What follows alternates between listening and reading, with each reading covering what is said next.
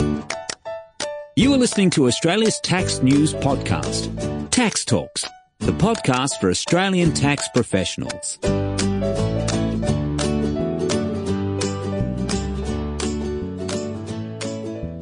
Welcome to episode 12 of Tax Talks. This is Heide Robson. Today's topic is about the contractor provisions for payroll tax purposes. Whether somebody is a contractor or an employee is a huge issue and can cause a lot of grief if you get it wrong. Hence this episode just on contractor provisions. I'm talking to Andrew Fricot and Ankur Dhar of Revenue New South Wales.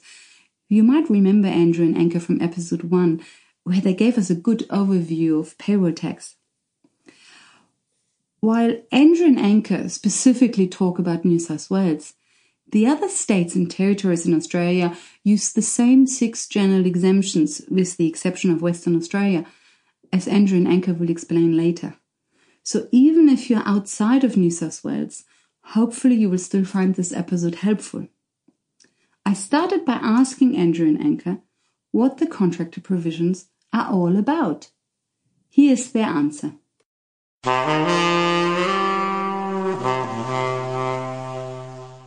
It's all about working out whether the payments made to so-called contractors should be in or should be out. So the first part of today's discussion is really going to be looking at that employee versus contractor.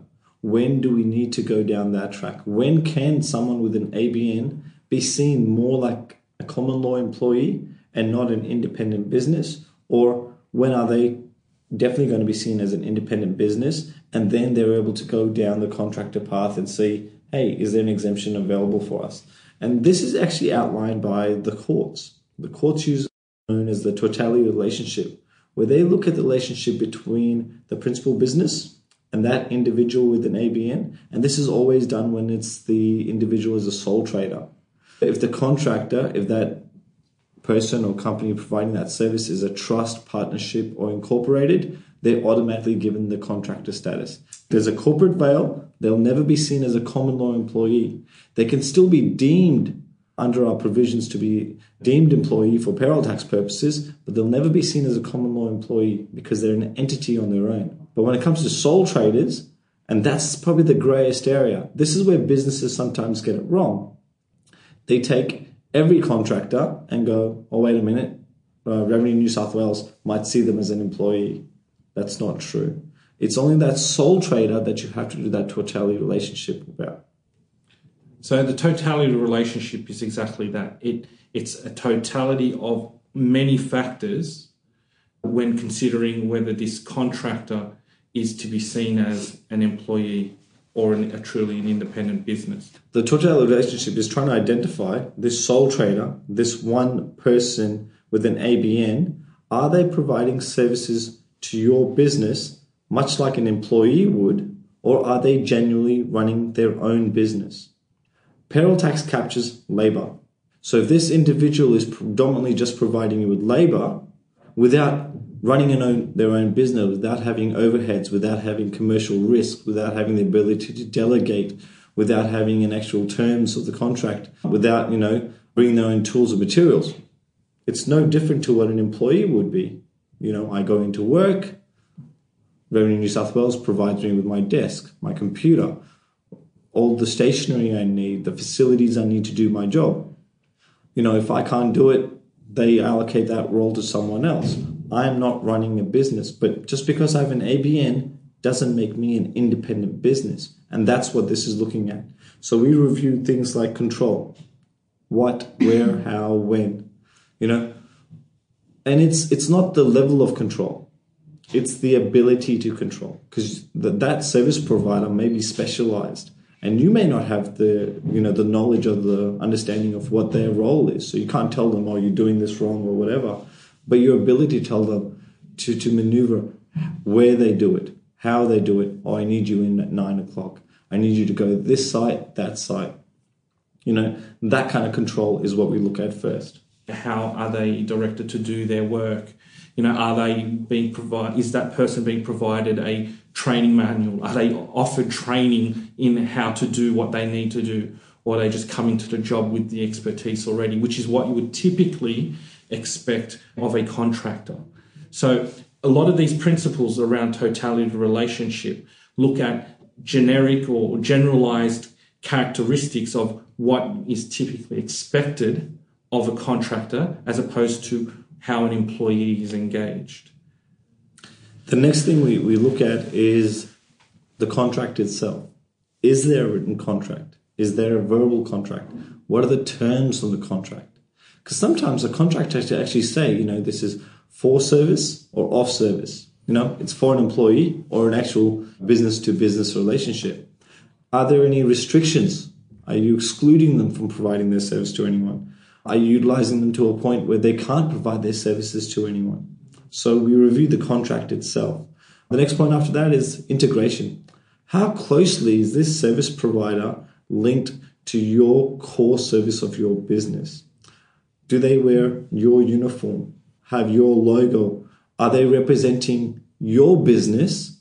Or can an independent party see that they're representing their own business, providing a service to your business? So integration is quite important as well. How integral to your business is the service being provided? Are they doing the same thing as your employees, same or similar services? So, for example, if you're a building business and you have carpenters, well, is this contractor you're engaging doing exactly the same thing as your employees? The next thing is risk, commercial risk.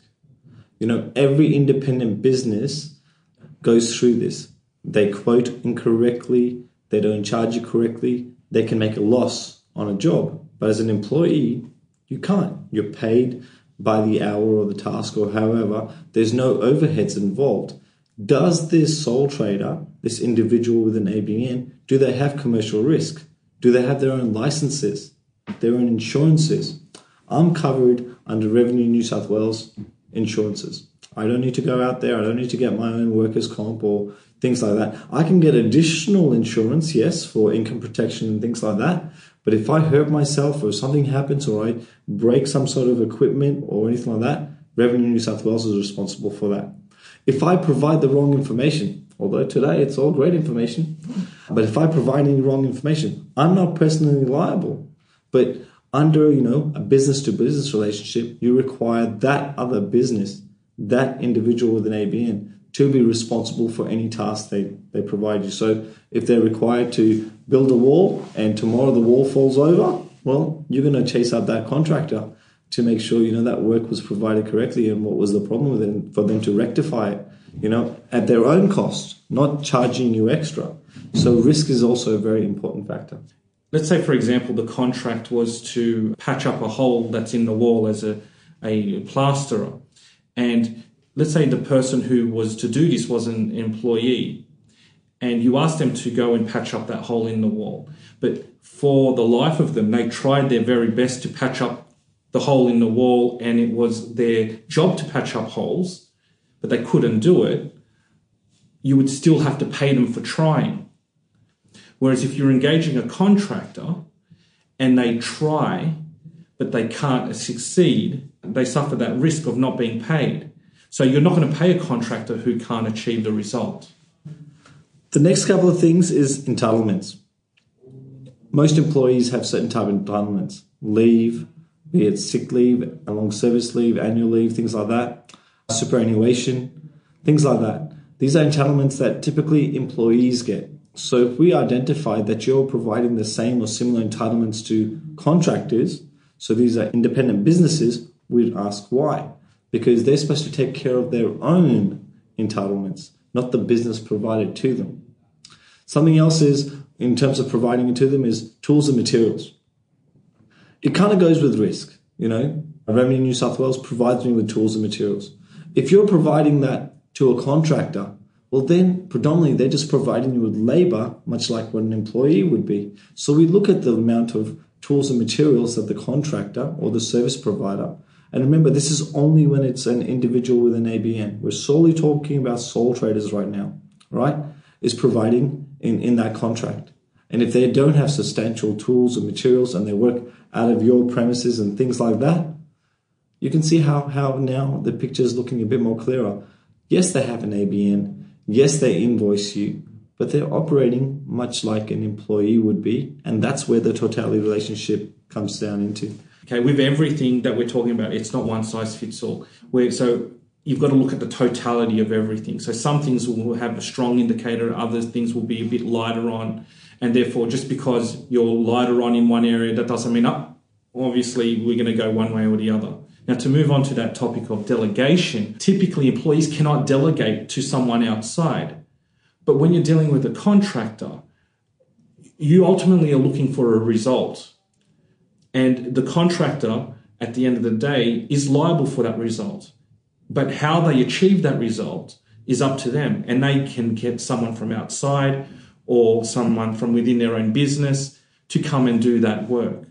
A contractor can delegate to someone outside, known as subcontracting, whereas when we're dealing with employees, they cannot typically delegate to someone outside, but only someone internally.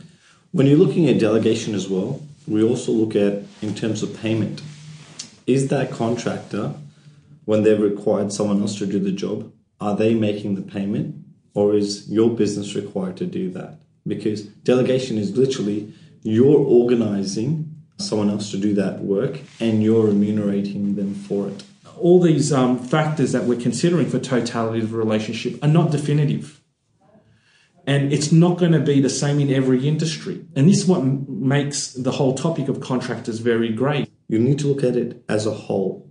So are these the 6 general provisions now? No, this is the totality relationship. I see, so this is just the first. No, this is not even a provision. Oh, really? This is what you need to do as the first step when you're reviewing sole traders before you can say that individual with an ABN is a contractor and now will be looked under the contractor provisions as if there's an exemption. Without this, you can't automatically go every sole trader is a contractor. Okay, so with sole traders, we first look at the totality of relationship. Yes. And if that fails, they are an employee and we don't even have to look at the exemptions. And if they pass the totality of relationship, then we look at the exemptions. Exemptions, correct. And this totality of relationship doesn't apply to other business forms like propriety, limited or trust. For those, we only look at the exemptions. Yes. So the first step is you have to separate your contractors. Sole traders in one basket, incorporated, partnerships, trusts in another basket. You review your sole traders first and see through the totality relationship if they're going to be seen as a common law employee or as an independent business. If they're an independent business, then you move them across to the other basket with all the other independent businesses that are contractors. And then you would look at that basket and go, well, they're still liable, but is there an exemption available? Well, everyone left in the first basket, sorry, you guys are employees. There are some employee-based exemptions, and we've discussed that in another podcast, where, maternity leave, rural fire service, defence force, things like that are available. But typically, they would be, whatever payments you make to them, less GST, would be liable for payroll tax. If you were to find a sole trader and automatically classify them as a contractor, but in reality, upon reviewing totality of the relationship, that the person should have been classified as an employee. Now, if that person was really to be seen as a casual employee, and let's say they only did 1 day a week, you might get caught out thinking, well, for 52 times of the year, it's less than 90 days, therefore that contract is out. But you've missed the point that they're actually meant to be seen as an employee at common law, and therefore the contractor provisions, the exemptions that are available do not apply to this worker. They should be in that bundle of employees, not into the contractor basket. Some of these things that we're talking about in regards to totality relationship do not just apply to payroll tax. You can apply it to principles to do with superannuation, work agreements, and to payroll tax. Some of these principles are somewhat universal, and it's about the employer-employee or master-servant, as it was known from years and years back, whether that relationship is what is existing here. Because when another authority, such as WorkCover or our office, Revenue New South Wales, knocks on the door, they might be looking at this situation, applying the totality relationship, and then they may be caught out. So it's important to really get some of these things nutted out and worked out and be sure of your statuses. Mm-hmm. What you're going to find is Safe Work New South Wales, Revenue New South Wales, Australian Tax Office, we all have contractor provisions. We all review contractors. But the totality relationship is actually driven by the courts. The courts define how we review the contractor, the totality relationship. And all of those areas are very common. They're not exactly the same, but they're very common. So if we, by any chance, deem that sole trader to be reviewed as under common law employee, well, chances are the ATO is going to do the same. And chances are Safe Work New South Wales is going to do the same. The status of an individual providing you with a service may change. There may be a contractor 1 year, could be seen as a common law employee next year, could be seen as another contractor, but not meet any of our exemptions. It can change. So it should be a business practice to review their contractors, sole traders first, under total relationship each year, and then all contractors for the exemptions each year.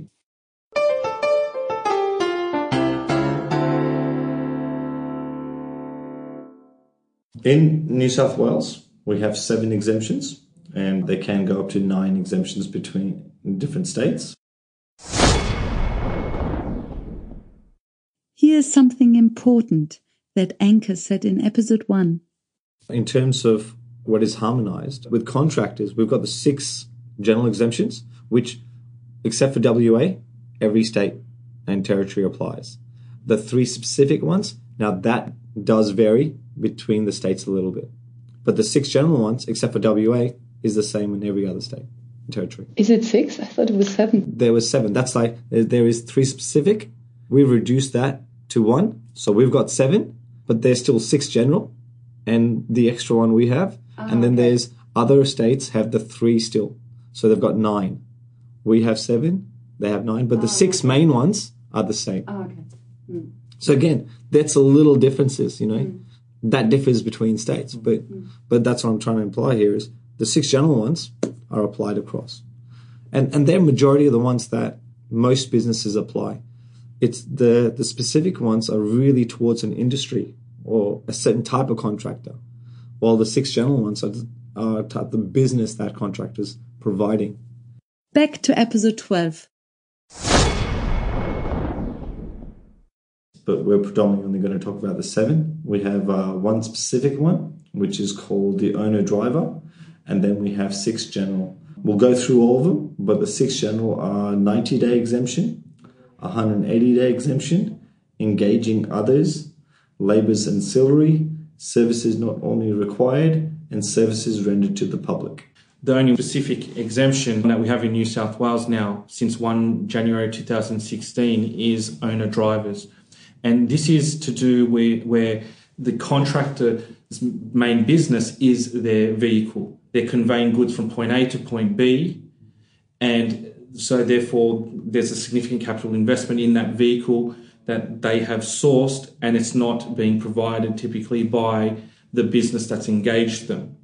So if the contract is primarily to deliver goods or convey goods from point A to point B, and they are supplying their own truck, van, motorcycle, aeroplane, whatever you want to call it, but bicycles don't meet the cut, because we have had cases in the past where, you know, it has been reviewed that bringing your own bicycle and doing those types of deliveries don't meet the criteria. But that's interesting, because that becomes more and more common. You know, with Foodora and meal delivery services, delivery, yeah. There was a court case that determined this. Again, we follow the leads of the courts. Yeah. So the court case determined that there wasn't enough overheads by using a bicycle for them to say they were providing their own tools and materials as such. Because again, what are they doing? They're predominantly just providing labour.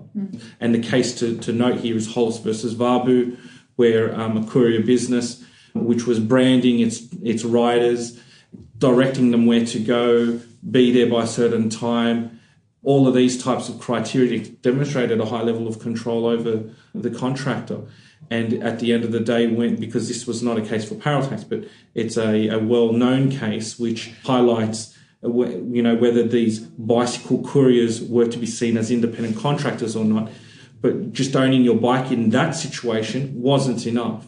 They were branded, they were told where to go and so forth. So at the end of the day, you really need to consider the whole basket. What's the case title? Hollis versus Varbu. It's the crisis couriers case. And the other thing to remember is you only need one of the exemptions. Once you meet one of the exemptions in one financial year, you can exempt that whole contract for that year. So it's not like, I've got to get a series of them, or they have to apply for the full period. You just have to meet one exemption. So, focus on the exemptions that are easily obtained. Things like 90 days. It is that service provider providing services to your business, that contractor providing services to your business for 90 days or less within a financial year. And if that's the case, there's an exemption just for that. Now, most people always ask, what categorizes as a day's work? Is it 7 hours? Is it 8 hours? For payroll tax purposes, any work conducted in a day categorizes as a day's work. It could be as simple as for a salesperson to make a sales call, and then not do anything for the rest of the day. That could be a day's work. Or they could be chasing down sales lead for 8, 10, 12 hours. That will categorize for a day's work. So, however, this could make things seem a bit impractical and a bit hard. But there is a revenue ruling that can be accessed via the website and also the payrolltax.gov.au website, which is PTA 035, which allows for what's called the replacement method, whereby you will look at a specific industry, the typical rate per hour for that industry. Then you look at the total payments to that contractor for that financial year. And then you work backwards from there to calculate how many days that would be given the industry standard. Because we do understand and appreciate that it can be hard for contractors or for businesses who engage contractors to keep track of all of these things. If you're able to quantify how many days this contractor was directly involved in the service they provide to your business, and was it 90 days or less, you're able to exempt them. So this exemption, being the 90-day work test, really is a matter of fact. How many days in a financial year did they work for you? It doesn't matter whether they're doing same or similar services as your own employees. So it could be seen as additional labour. It's not necessary for them to be doing something which is not highly integrated into your business. So this one does allow for a high level of integration in terms of the type of work, but we're restricting it in terms of its level of integration to being a maximum of 90 days. It could be spread out across a whole financial year. And the start of a new financial year starts the clock again. So you could have 60 days on one side of the financial year and then 60 days on another side of the financial year. And then both those contracts being exempted because it's less than 90 days in each situation. But let's say you really like that contract and you want to extend that contract for another 60 days again. All of a sudden, on that 90th day, from day one of that financial year, all those contractor payments to that worker would become liable. So, for example, if you're an IT business and you have IT workers as employees, but you score a big job and then you want to take on more contractors who are IT specialists in a special programming language. So you take on 5 extra workers as contractors, but you give them a 60-day contract. But as soon as they exceed that 90 days, from day one of that financial year that they were engaged, those contractors become liable for your payroll tax. There's another exemption we have, and this is commonly, there's a big confusion here, and this is services ordinary required, but for less than 180 days. Now, a lot of businesses, what they do is they look at the 90 days and go, hang on, my contractor provided me services for 100, 120 days. But wait, There's another exemption we have, or Revenue New South Wales has, that's the 180 days. We'll just apply that. The main difference between the two, the 90 days and the 180 days, is the 90 days looks at the contractor. How many days that particular contractor provides services to my business? 90 days or less, then you're able to exempt. The 180 days does not look at that one contractor.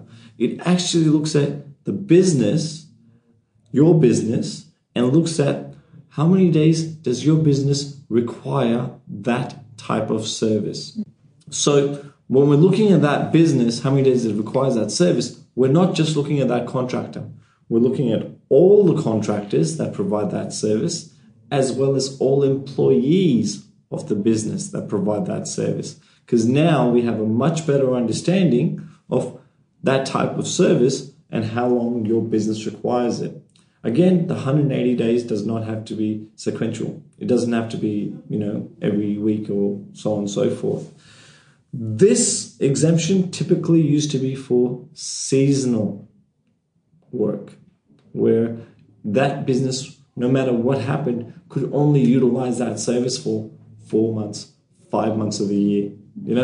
All other times of the year, it just wasn't possible. So does it often apply in agriculture, farming? Typically, it used to be for fruit pickers, ski lift operators and things like that, where, 6-7 months of the year, you could stand there with your skis, but, it's a beautiful sunny day, it's 30 degrees, what are you going to do?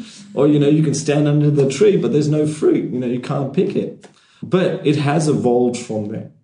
Now, as long as you're able to substantiate, and at the end of the day, substantiation is the key, that your business only requires that type of service for less than 180 days, and it's a core business service, then you're able to apply it.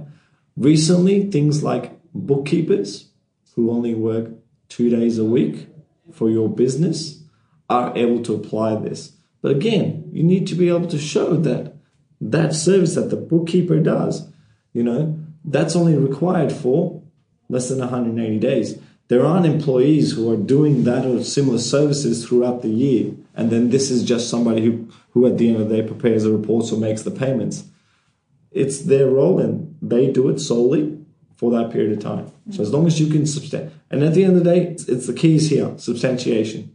If you're applying for an exemption, you must have substantiation behind it. So if that bookkeeper is 2 days a week, what's that, 104 days a year, then no other employee, other contractors, other people are not providing same or similar service. For example, a university lecturer. The university might say the lecturer only came in for 70 days in the year, but the university lecturer might actually claim home office expenses, travel costs, etc., for a lot more days than just those 70. Do you match that, or you don't go into we this do have personally? access with ATO information, but to use your example, it'd be very tough for that university to get an exemption under the 180 days, simply because they'll have multiple lecturers running throughout. So we're looking at that service, not that individual. Yes, but remember? but jumping back to the 90-day rule, Oh, okay. so they probably would get away with the 90-day rule. Yeah, we look at that type of service. We actually look at,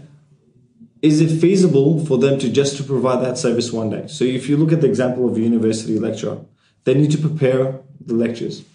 They need to, if they need to go to facility meetings, lecturer meetings, study groups, they need to evaluate the assessments, things like that. So it's not just the day they're in front of the class doing that.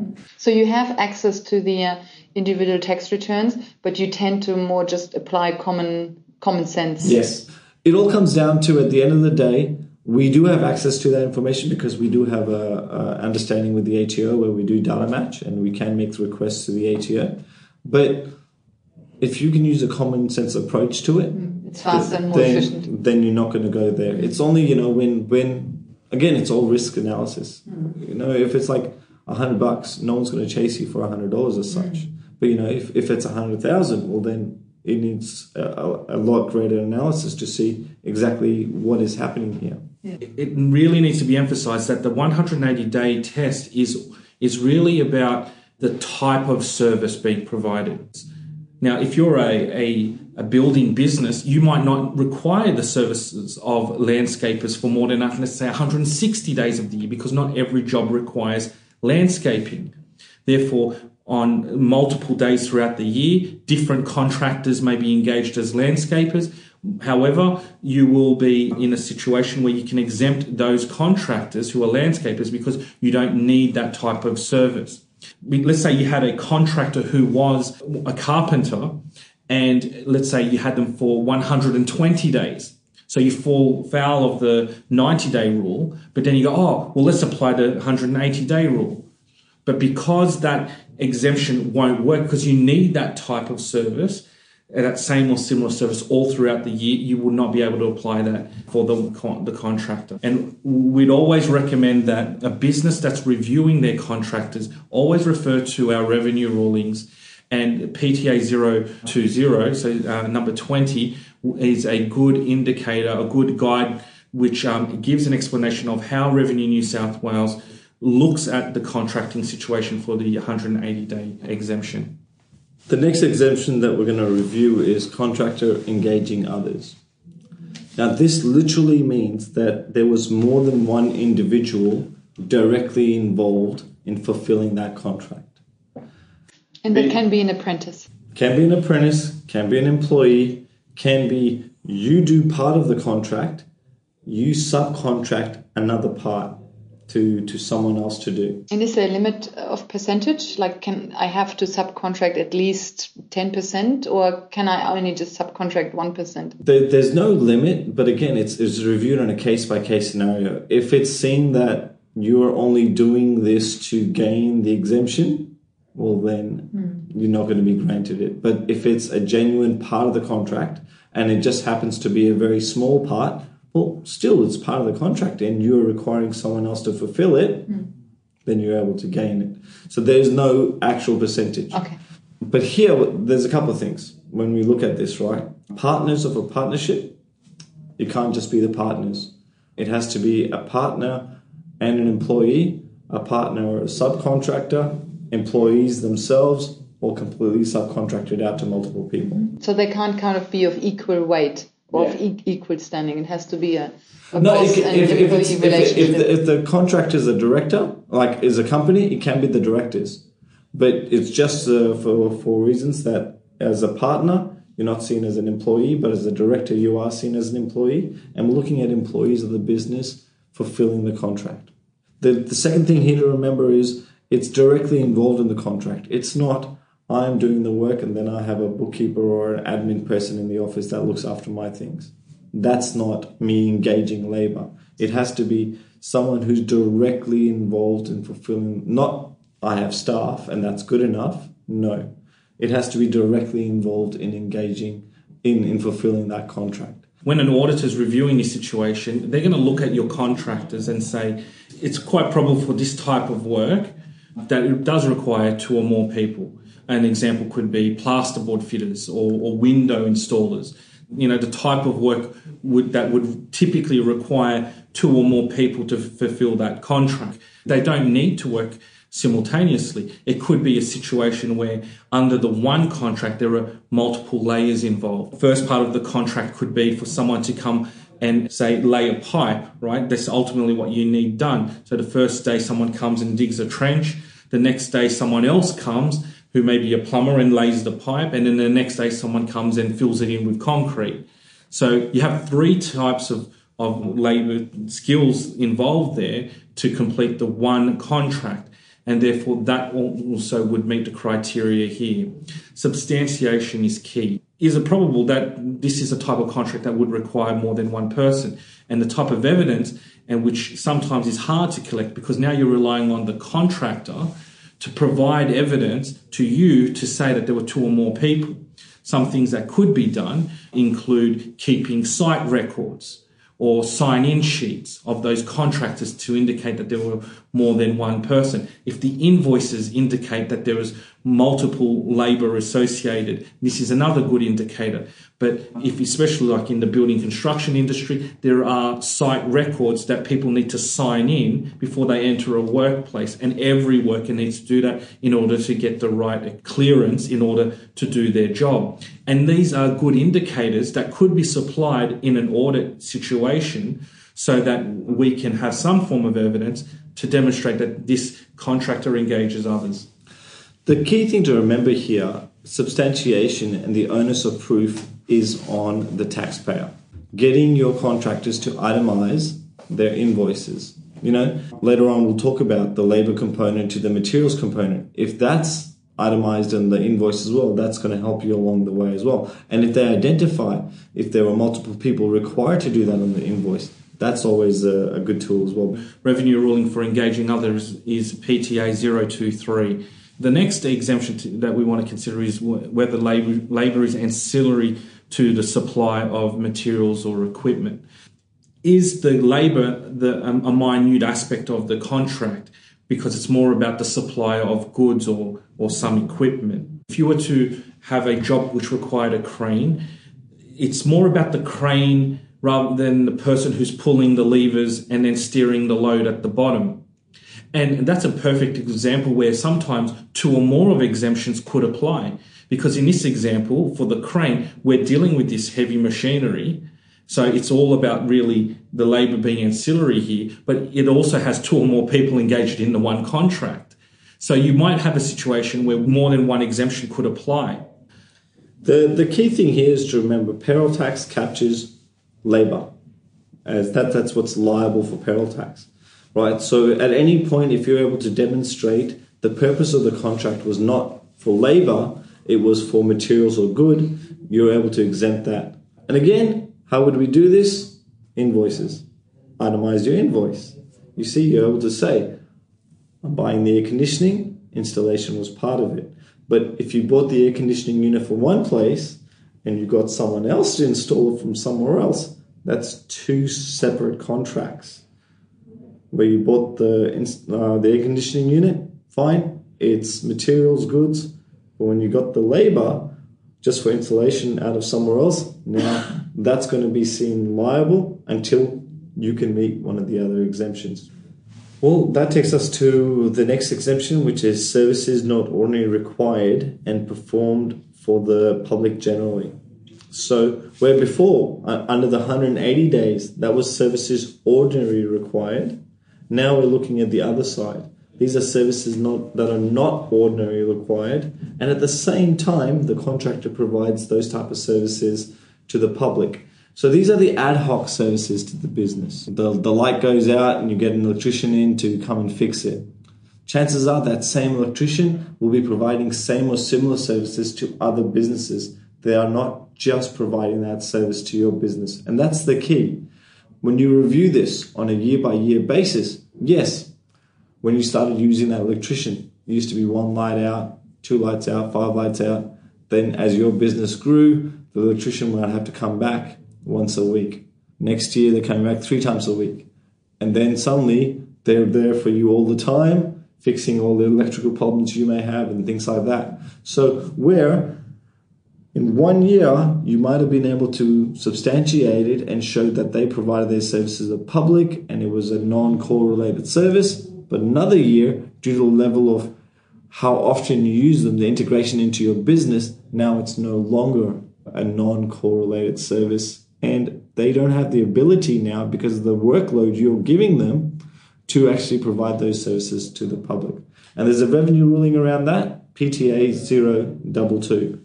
That aspect of totality of the relationship is feeding back into this with that level of integration, as Ankur mentioned. So how much is this job that's being done, is it part of your core business services? Is it a same or similar to service to what you already provide? So and I think one of the key words there is ad hoc. You don't ordinarily need this type of service. It's like a bank engaging an interior decorator. If the necessity of that worker became such that they had no time to work for anyone else, you were no longer going to be able to claim this exemption. That leads us now to our final and last general exemption that's available, and that's services rendered to the public. Here, if you're not able to gain any of our other exemptions, and you genuinely believe that the contractor provides same or similar services that they're providing to your business, but they also provide it to other businesses, not that they're just available to provide it to other businesses, that they do provide it to other businesses, you can ask the office to review that, because we have access to ATO, other data, other government agencies, where we can review their returns to them and see, hang on, if you're paying them $40,000 a year, are they getting other income from other places? But there's a couple of things here. It's not an automatic, from now on, I'm just going to get Revenue New South Wales to review all my contractors. I don't need to do anything. It's not as simple as that. When you do request us to do this, we will ask you, please advise us what information, what research have you already conducted to show that they didn't meet any of the other exemptions. So, can you show us what invoices have you done? What ledgers have you kept? What's the terms of the contract? What researches have you done on them? My favorite, Google. Have you done a Google? Have you seen if they advertise? How did you acquire them? Was it through word of mouth? How often do they work for you?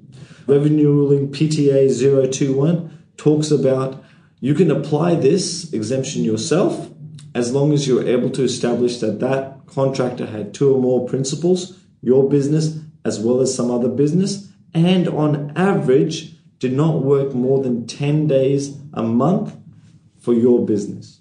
So that means for 1 month, they might have done 18 days. Another month, they might have done 3 days.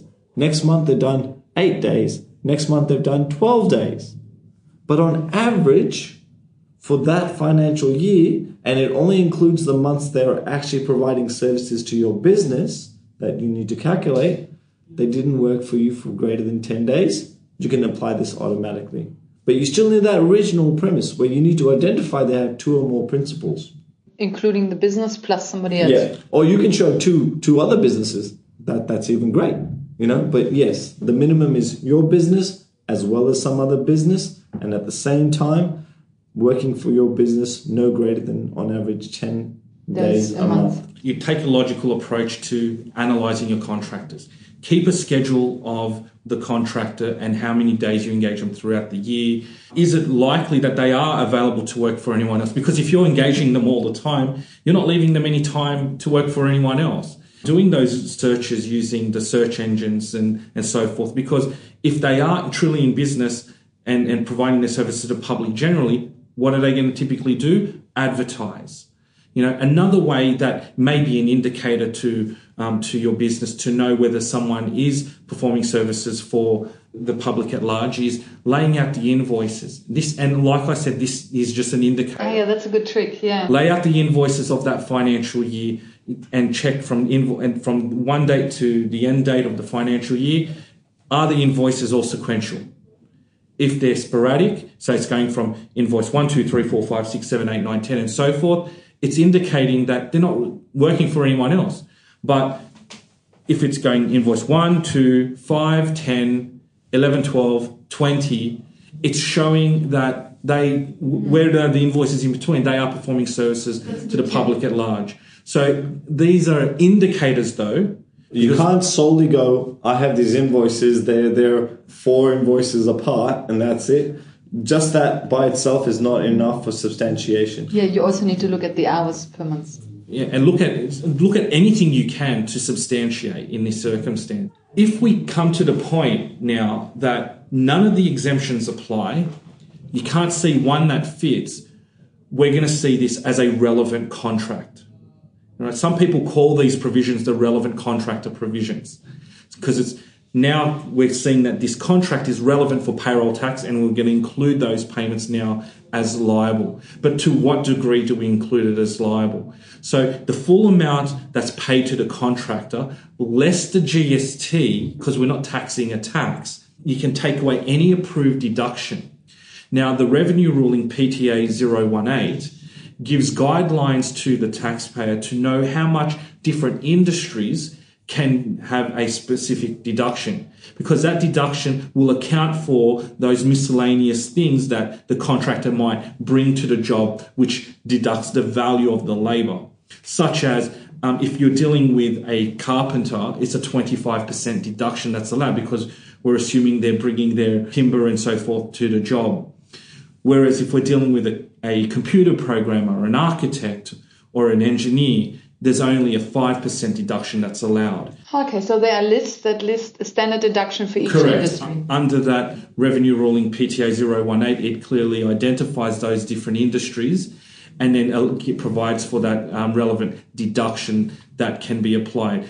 If your industry is not listed there, don't worry, because you can contact the office and we can review it on a case-by-case scenario as well.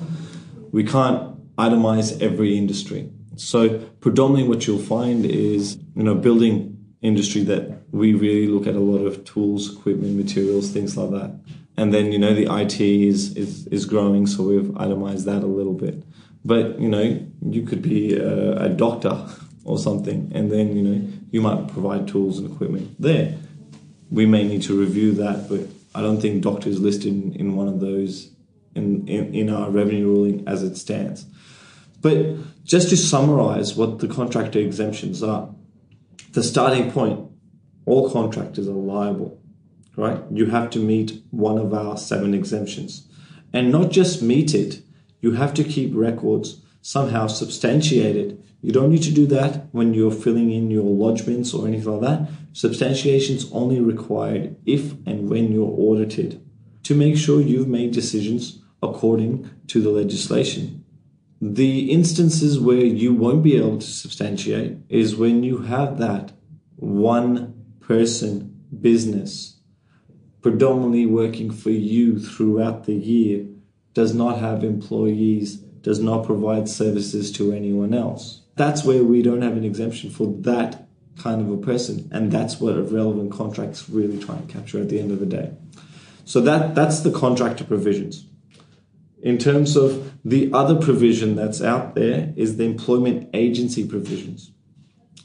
Now, these are the employment agency contractor provisions. They have the word contract in them, and a lot of people sometimes use the contractor provisions, the relevant contractor provisions, and apply them to the employment agency provisions as well. That's incorrect. Okay, so the employment agency provisions are actually a complete separate topic. It's a different beast on its own. Okay?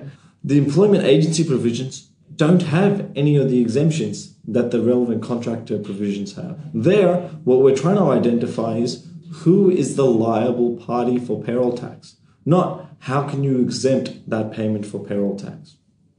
The 2 basic types of employment agency contracts are placement contracts and labor hire. Placement is literally you go to an agent and they find that employee for you, place that employee in your workforce, and you're responsible for that employee. So you're responsible for that employee's in terms of super, wages, leave, entitlements, payroll tax. That's all on the business now. The agent, they just get their fee and they wipe their hands clean of that interaction. The labor hire contract is where you go to an agent and go to them and say, I need this type of person to provide this type of service for this type of period, So they're hiring someone's labor on hiring to you, right? And the agent is still responsible for that service provider. Your only requirement as the taxpayer is you make sure you make the payments to the agent, and the agent then takes care of whatever requirements are to that service provider, including the liability for payroll tax. Now the liability for payroll tax rests with the agent, not with the business itself that's taking on. The reason for that is we see the agent as the employer, the service provider, and it can be a company, it can be a trust, it can be an individual, it can be a partnership, as the employee. And the payment from the agent to that service provider, that is what's being taxed for payroll tax, not the payment from the business to the agent, because that includes the agency fees in it as well.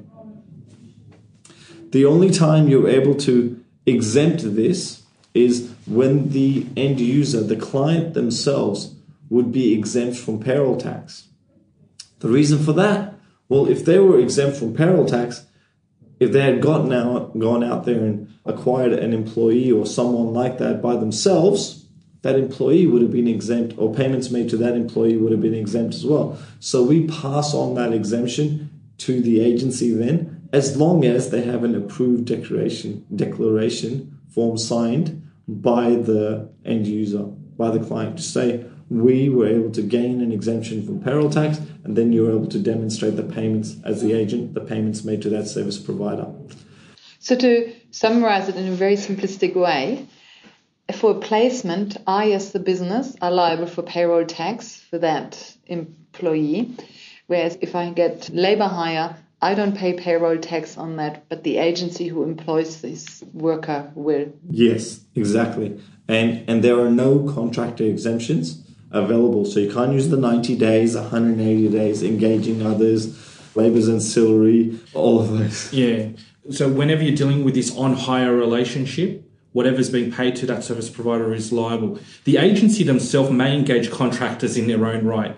Like they might get a HR recruitment officer who comes in as a contractor. Yeah, the contractor provisions may apply to the agency for those contractors. But when we're dealing with these on-hire relationships, that tri-party relationship, it's the amounts that are paid to that service provider which are going to be captured.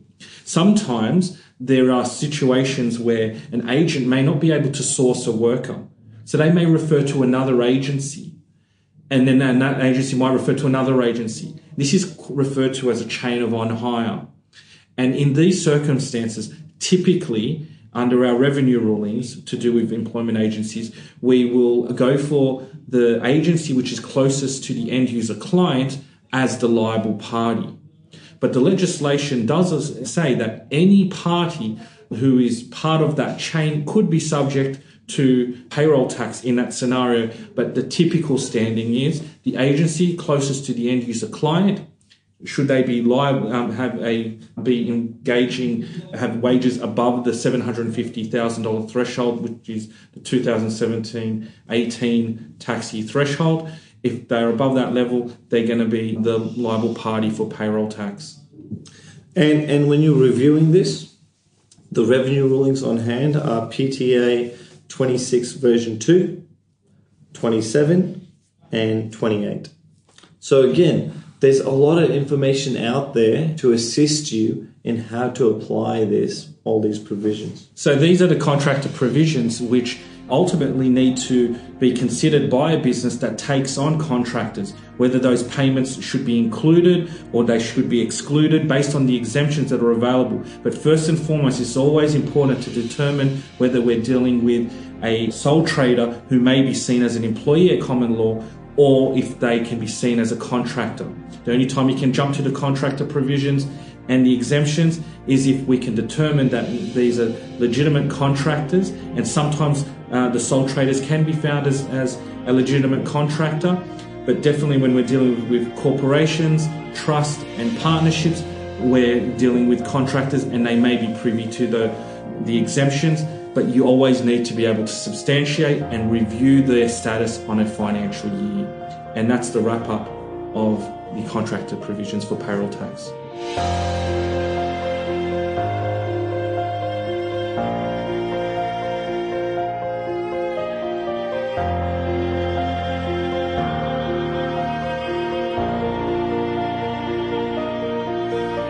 Welcome back. So these were the contractor provisions for payroll tax. What had been completely new to me is that sole traders go through a totality of relationship test before we can even think about looking into an exemption. In the next episode, episode 13, Jane Bruno will tell us whether and when the Australian spouse of a US citizen or green card holder is subject to US tax. Until then, thank you for listening. Bye for now and see you in the next episode.